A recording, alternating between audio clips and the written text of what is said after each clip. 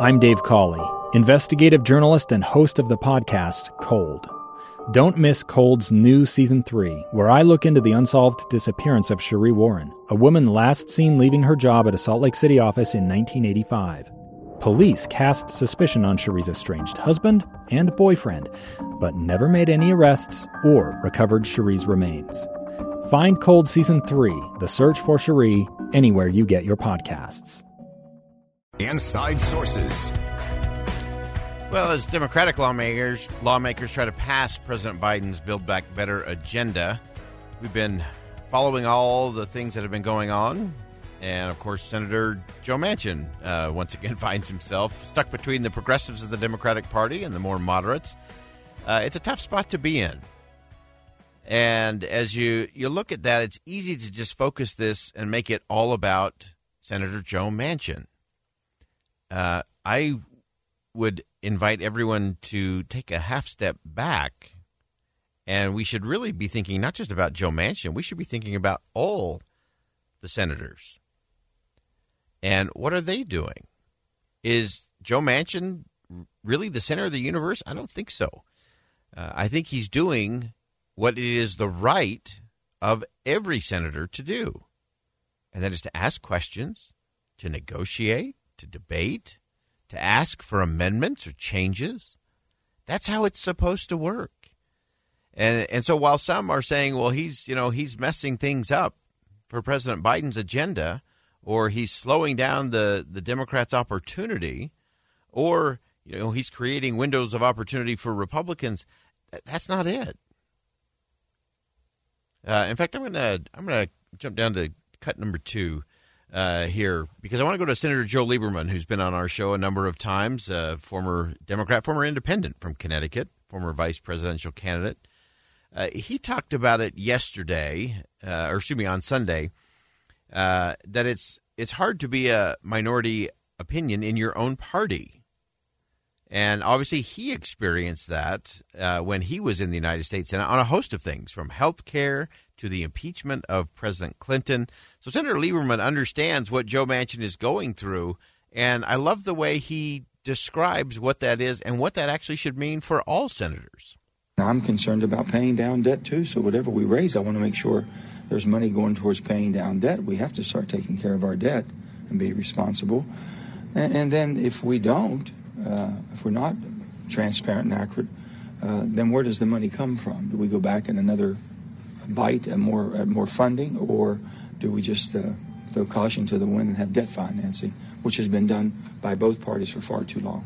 Sorry, that was Senator Joe Manchin actually explaining where he was in the whole process, talking about his worries about the debt and about inflation. Now let's go to Joe Lieberman talking about what it means to be a minority opinion in your own party.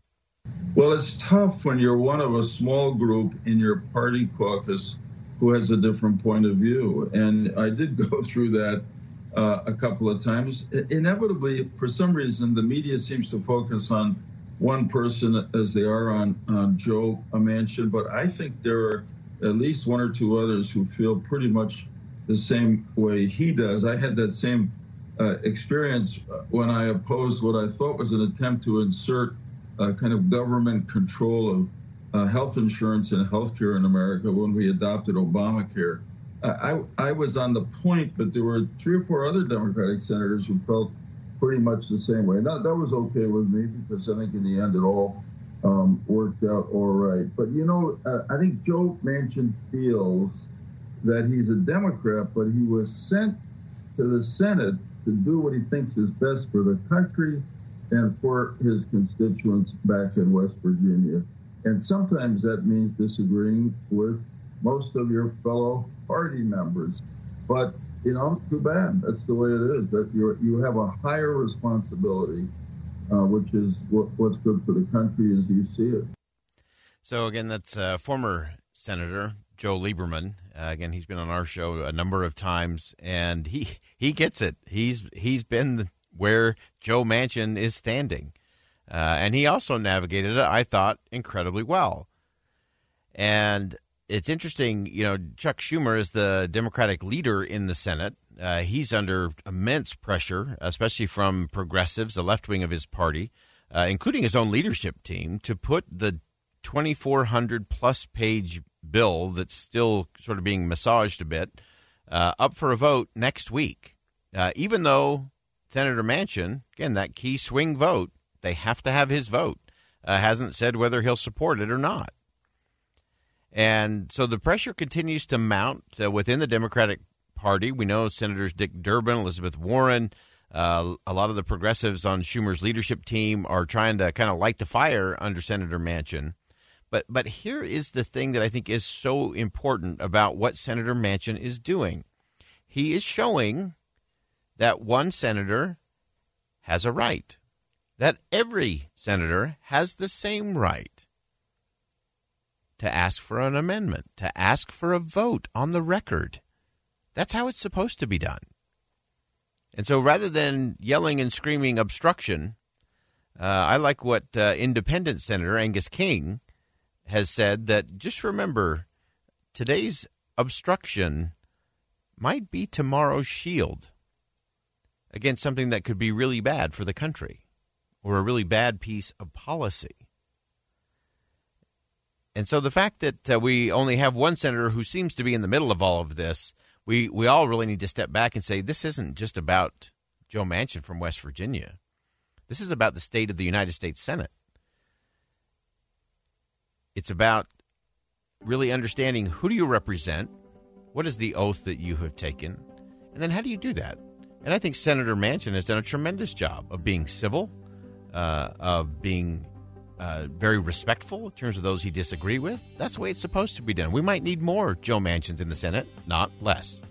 I'm Boyd Matheson. We're going to step aside for top of the hour news. Standing by to hear from the president, who's in Kentucky today. Much more to come. Stay with us. Two friends taking pictures of the rising full moon on a summer night. Two teenage kids doing what teenage kids do. When a stranger with a gun and a death wish changed everything. It was violent, it was senseless, and I will never understand it, I will never accept it. I'm Amy Donaldson, and unfortunately, we're all too familiar with stories about how violence shatters lives.